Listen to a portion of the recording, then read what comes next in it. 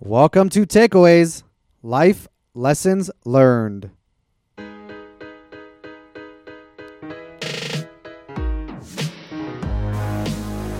your host, Hayam Mizrahi, recording from MDL Group, recognized market leaders in commercial real estate brokerage and property management in Las Vegas, Nevada. Join me as I explore my takeaways from the people who have influenced me the most.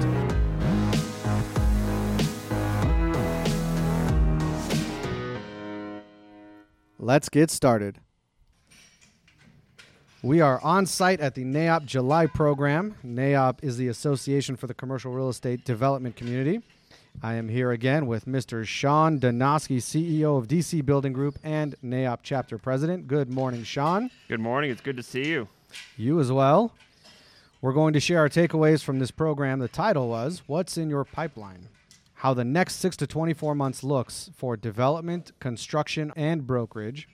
On the panel were Doug Roberts, partner with Panattoni Development, Tabor Thill, senior vice president with Colliers International, and four-time NAIOP Broker Team of the Year for Office, and Kerry Cartmill, senior director of pre-construction with DC Building Group. Yeah, he was quite excited to be here. How about that? And I had the pleasure and privilege of moderating this morning. So that was fun. How'd I do? Oh, I think you did pretty good. You did better than good. You did great. And the program sponsor was NV Energy. Thank you to Jennifer Kelly. The room today was set for 210 people. In the hot summer when everybody's out of town traveling with their families, 200 some odd folks chose to be here with us today. And I think they got their money and time's worth. It was a really good program. It was. I spoke to Jennifer with NV Energy afterwards, and she was pleasantly surprised at how helpful the discussion and the data for her was. And I encouraged her to come back and utilize the data from month to month as NV Energy works diligently to serve the Valley. And it was pretty cool, her sponsor presentation. So breakfast sponsors get a couple minutes up on stage. Her presentation today was about how NV Energy is incorporating the technologies of the day into their processes. One of the cool things that they're doing are push text notifications for when things are inspected and approved or inspected and or denied. I think that's great. Well, I think as our system evolves, it'll create better communication between the customers and themselves to service the Valley. This program, Sean, was conceived, I have to give him credit, even though I don't like to, by Reed Gottesman with Harsh, who's on the programs committee for NAIOP and also on the board. And when Reed thought about this, he was curious. You know, we got a developer, a very active developer and tenured and experienced guy in Doug Roberts. You've got one of the most active office brokers in the market with Tabor Thill. And Kerry, who's been around for a long time. You could speak more about him and his resume, focusing on construction and pre-construction for one of the most active general contractors in the market, which is DC Building Group. So the thought is, if we know what they're working on today and where they're choosing to spend their time, we can have a good sense of what's to come over the next, short-term 6 months, longer-term 24 months. So we started out the conversation trying to get some specificity. When Doug Roberts is having his partner calls, how far out do they measure? And when Kerry comes and gives you a report of everything that's logged, how far out do they measure? And when Tabor is looking, when him and his award-winning team are meeting, how far out are they projecting? And there were some similarities, obviously, because everything is obviously a contractor is tied to developers, and brokers are tied to the process. But there were some differences too in how they look at it. Yeah, when you look at Doug's perspective, he's 2 to 3 years out. From the inception of when they make an offer on the property, they still got to go through design. As the contractor, Kerry mentioned, we're 12 to 24 months out, so we're not quite as far out because Panattoni, per se, or any other developer has been already working for 12 months. And also, your construction stops, and one of the things one of the wisdoms Doug shared was when they're planning a development, the norm right now is they're going to build a spec building and it'll be leased before it's done. And he cautioned everybody in the room, that is not the norm. Don't normalize to that. Don't calibrate to that. The norm is you're going to build a building and give yourself 12 months after to either lease it up and or to lease it up and fully exit. So 12 months after DC's off the job, Doug's still there. trying to figure out how do I get out of this thing. In a normal market, he would still be there holding the building, trying to lease it up. Yep. And he was probably the most, his words were skittish on the market after the next 2 years. So he cautioned everyone over and over again He did. that this is not normal. He mentioned those of us that have been in the market maybe 10 years or less that this is not normal. We need to go back and budget and plan for our developments a little more conservatively. I felt pretty good on that point. He said if anybody got into this industry in 2009 and 10, you're good because your expectations are low. I really got focused on commercial real estate in 2007, which I would say was the absolute worst time because it was peaking. It wasn't at peak, it was peaking, which gave me some hope that I could go out and make millions and millions of dollars. And I just rode this puppy down all the way to the trenches. And we stayed there for a while, didn't we? Well, look where you're at now. I think you're doing quite well. I get to hang out with you, so I guess so. You did, or you do get to. Doug talked about several of his projects that are in the pipeline, and a little naive on my part, I did not realize how many he has coming up. He talked about 200,000 square foot in North Las Vegas, 500,000 square foot, 616,000 square foot in Henderson, 83,000 square foot, 183,000 square foot, 40 acres in design, and another 75,000 square foot in the Southwest build-to-suit. That's here in the southern part of Nevada. He also oversees the northern part of Nevada, and I don't know what he has up there, but I'm sure he's just as busy. I asked him before the panel, what are you doing in Phoenix? He said, not very much. And I don't think it's an indication of anything other than he's choosing to stay busy in projects for Nevada. He also mentioned something very cool that for Panattoni nationally, he heads the Amazon team. I'd love to be a fly on the wall in some of those meetings to see what they're cooking up inside their buildings. Yeah, he caught himself several times realizing there's a bunch of data there he could not disclose, which probably makes it even more intriguing about what he's working on. So Tabor talked about his pipeline as a broker. They look at, I think he said 18 to 24 months also. Yes, he did.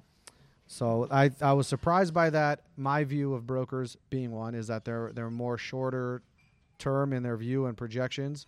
You know, absolutely we measure things on a calendar year, but you know, pushing past that, what's giving him cause to look past that is for the first time in 10 years, there are spec office developments happening in this market, 2 of which he's working on. Yes, he talked about, I believe it's called the Narrative, Yes. Southwest off the 215, which is going to house Collier's new offices. I believe that's is that the Moretti-Lepore Correct. partnership? Yes. 120,000 square feet to be done summer of 2020. That's Jeff Lepore, NAIOP board member. Yes, it is. And then he also talked about one in West Henderson. I believe he said it was called the Village. Village, yes. The Okay. Village at West Henderson. It took me a second there, Sean. You know, we're talking a little bit before this. Because I was moderating today, you know this because you're up there on the at the podium a lot. Usually I sit in the audience, I have a notepad, people talk, I listen, I write my takeaways down, and I absorb information. When you're up there as a moderator, it's a whole different activity. It's a whole different state of mind that you have to shift into. You're asking a question. You want to hear the answer because there might be something there to pick up on. You're also at the same time thinking about what is the next answer. You're thinking about, well, Doug just answer this one, Tabor answer this one. I need to pivot to Carrie, and how do I do that? You're monitoring the crowd. You're watching the clock. You're nervous. You're excited. You're in the zone. You're in the moment. There's a lot up there. So I did listen to some stuff. I got to write some things down, mostly to create segues.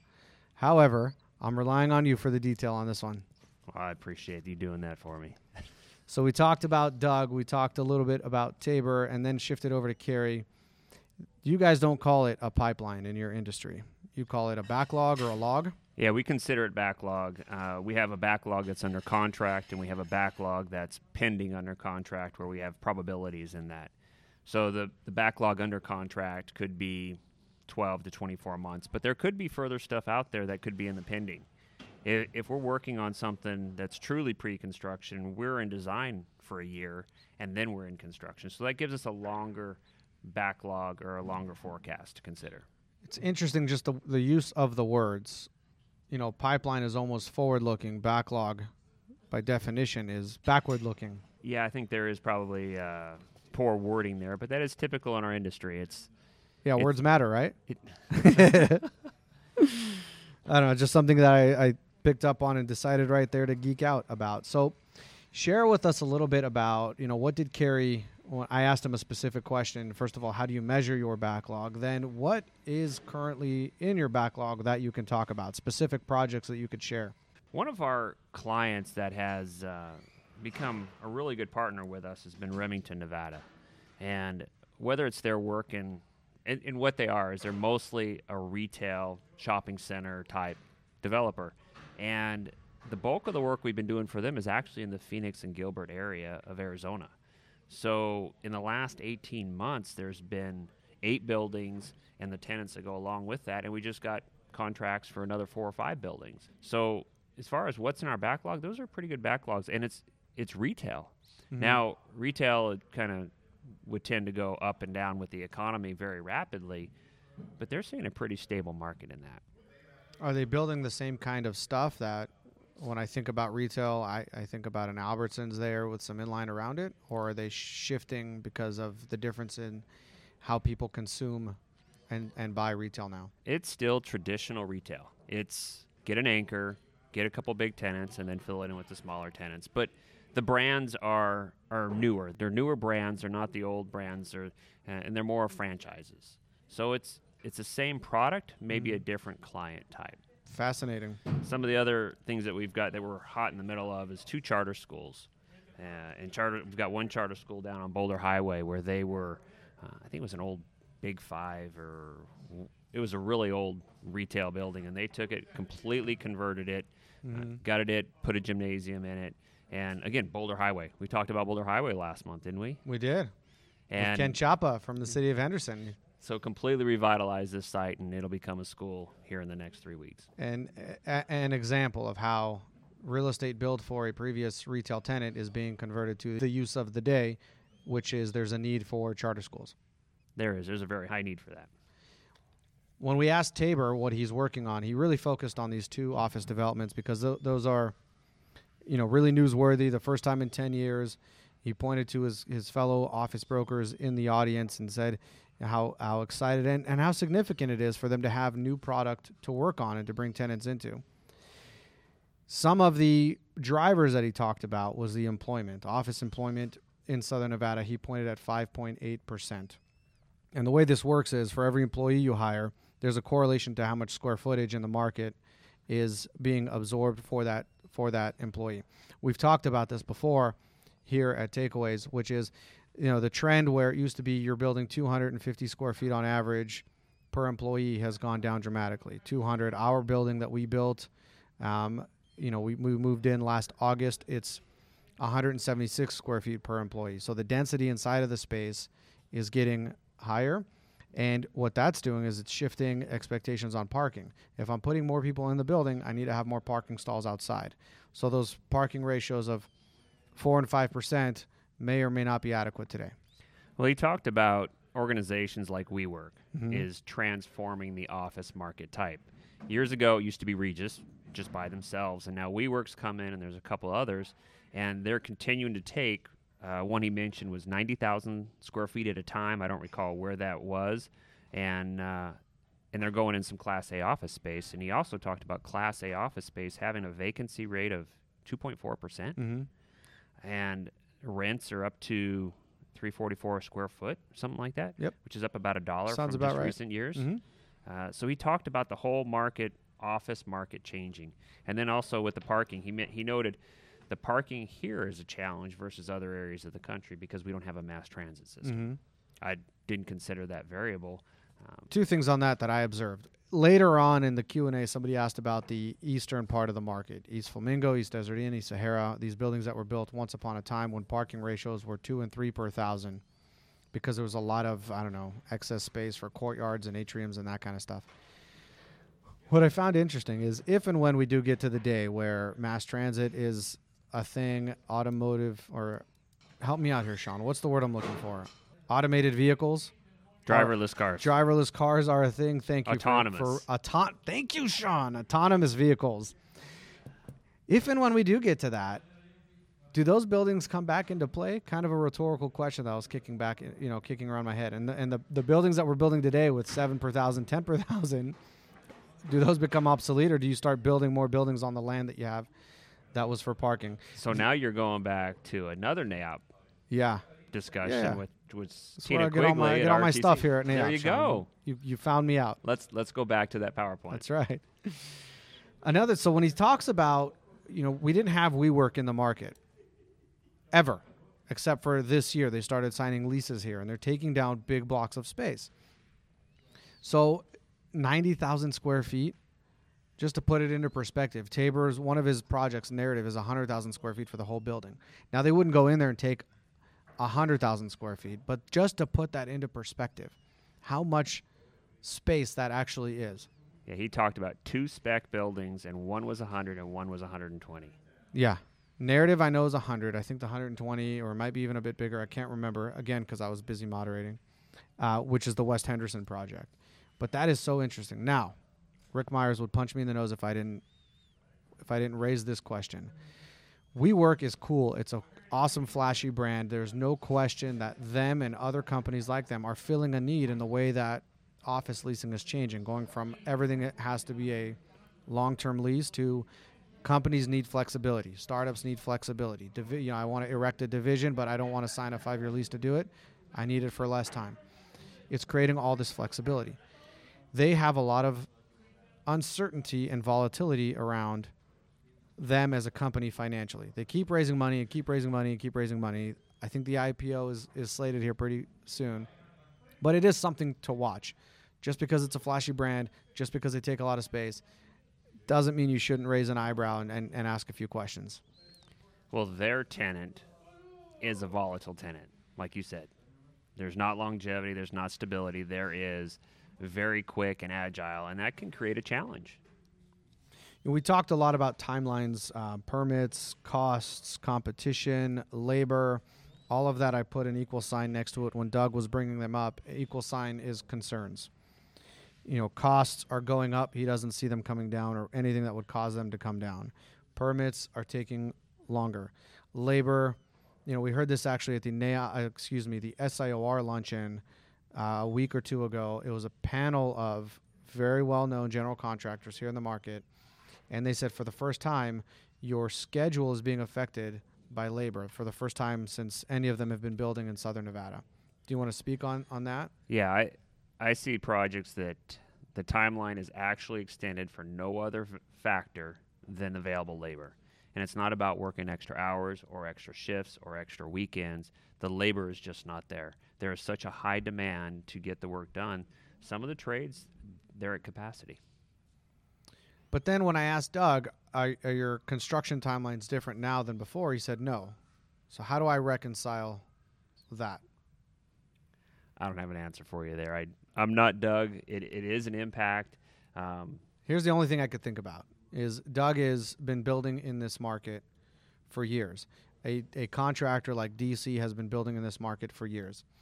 If you have a job and you need to call your subs and exercise a relationship, you have that ability, whereas somebody who has not been here that long or as active, or one of the things Doug talked about, treated everybody well along the way, they might not have that. So it might not be that a project that Doug is building has a significant effect, but maybe some of the, I don't know how to describe them. I don't want to say fringe. I don't want to say lower tier because that might not be the case, but maybe those without strong relationships are suffering from that. Well, now that I've had a moment to think about your question that you put me on the spot with.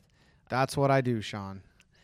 I think the product type is very important to construction schedule and available manpower. When you're building these big box tilt-up construction, I don't think those timelines have extended. I think it's more in the intricacies of specialty, detailed build-to-suits where there's a lot of technical need or special manpower. You can't stack the manpower as much as you like that are being more impacted.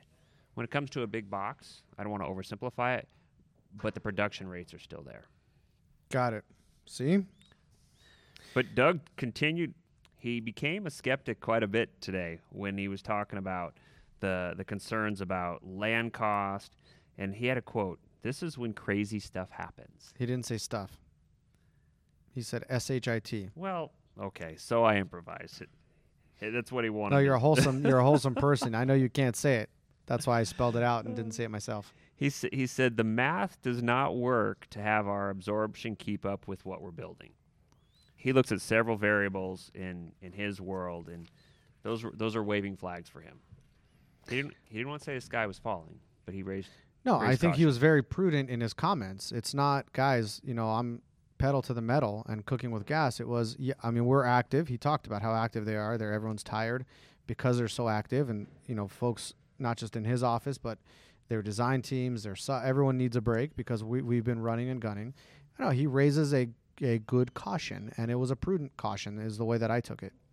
Well, he says that, and then you look at how much they're working on. They're still pretty aggressive. Exactly. So maybe that was a word for his competition to stop so he can keep going. You think so? I don't know. Doug is a sly guy. We talked about, I asked everyone a question sort of to transition into Q&A. We'll share those, and then we'll cut it short here. So I asked Tabor, Carrie, and Doug all to share 3 things. What is the most exciting thing that they're looking on that's in their pipeline over the next 24 months or so? What is the biggest threat that they're facing? And what one thing will keep them the most busy? So the big takeaway I got, both Carrie and Doug, within the threat, mentioned land pricing. I thought that was something to look at. What Tabor said that resonated with me is the clock is his biggest threat, meaning he only has so much time in the day. There's a lot going on. He has to be careful and mindful on where he chooses to spend his time to be the most productive. Before we finish, I thought there was a really good discussion that you had that came from the Q&A, and it was the impacts in the center of town versus the suburbs. There was a lengthy conversation about product types such as the Hughes Center, and that complex is 60 acres, 1.4 million square feet. And Tabor was pretty optimistic about that product still maintaining and being successful because the new product is going to be so expensive to build that the rents can be more affordable in the heart of the town. The question from the audience came, what does, new Class A development mean for the Valley, and specifically how will it affect Hughes Center, which is at Paradise and Flamingo, and the stats that you shared, 60-acre project, 2 million square feet, which is 27% of all the Class A inventory in the market. I have a quarter of all the office space. I have a strong opinion about this, and that's where I chimed in, and everything you said is correct. What will happen, though, and what Tabor said with Hughes Center, is it becomes the low-cost alternative to Class A space in the market. If you're at downtown Summerlin in those buildings, you're going to pay top-of-market rents. If you're at Uncommons when that gets built, at Narrative when that gets built, you will pay a premium to be in those locations, to be around those Southwest amenities, to be a jump on and a jump off that 215 Beltway that connects Summerlin on the northwest, Henderson, Green Valley to the southeast. You have a lot of communities like Mountain's Edge there, along Blue Diamond that you can get to. That's where the workforce is. That's where they want to be. I live in Summerlin. You are an anomaly. You live way up northwest. My partner, Jared, lives in Green Valley. That's why when we were moving our company, where do we want to be? Jones and 215. For all those reasons, I believe that when those projects get built along the 215, it will create a vacuum, and tenants will choose to be there. And I don't just think it'll be pricing. I think it's going to be vacancy that Hughes Center will suffer from. I think if I'm Hughes Center right now, I look at myself strongly and I shake off all of the perceptions that I had about myself as a project and as far as what I mean to the overall community. They are doing things like that. They're building an apartment right in the middle, which people think is crazy. I know the tenants who are there aren't excited about it because of the construction. However, long term, that's the right move. When I looked for our office building, it was about 5 years ago, right where you're at, that 215 in Jones was my first choice. The market recovered, prices started escalating. I ended up with my second choice, which is where we're at now, closer to Las Vegas Boulevard in the 215, which works out very well. But I agree, that 215 Southwest area there is going to continue to be popular. A couple comments today were talked about California companies moving here. And it resonated with me because I spent the last 3 days in San Bernardino at an event with my family. And for the first time, the majority of the people there are from Southern California. There were multiple people talking about the regulation and the process is being implemented in California that they are considering leaving. Now, I've visited California quite a bit over the years, and I've never heard that firsthand. And to hear that firsthand this weekend, there's a change. Some of what they're doing there is going to impact us in a good way moving forward. So I think it's opportunity. I think there's a click difference here in what we're talking about, which is California companies and California residences coming to Southern Nevada. Ever since I got into this business, ever since I became a professional here in Southern Nevada, one of the first people that I ever met was Summer Hollingsworth, who was at the time running the NDA, which is the predecessor to the Las Vegas, Global Economic Alliance. Summer back then was running campaigns, bringing companies from California, bringing residents from California to Las Vegas. This isn't anything new. What's different is what you talked about. It's the conversations that they're having there. This isn't just Summer creating a guerrilla marketing campaign with a billboard in a busy street in Los Angeles. This is, I think, coming from the inside out. These were business owners that I spoke to. And again, it was a different feel than what I've heard before. So maybe with their last legislative changes, we'll see more activity. If any of those business owners that you're talking to are looking to buy or lease commercial real estate space, Sean, I'm happy to help them. I gave them your card. Thank you so much. That is a wrap. Thank you so much, Sean, for being here with me today. Those are our takeaways. Please leave us a comment, leave us a review. Tune in next time.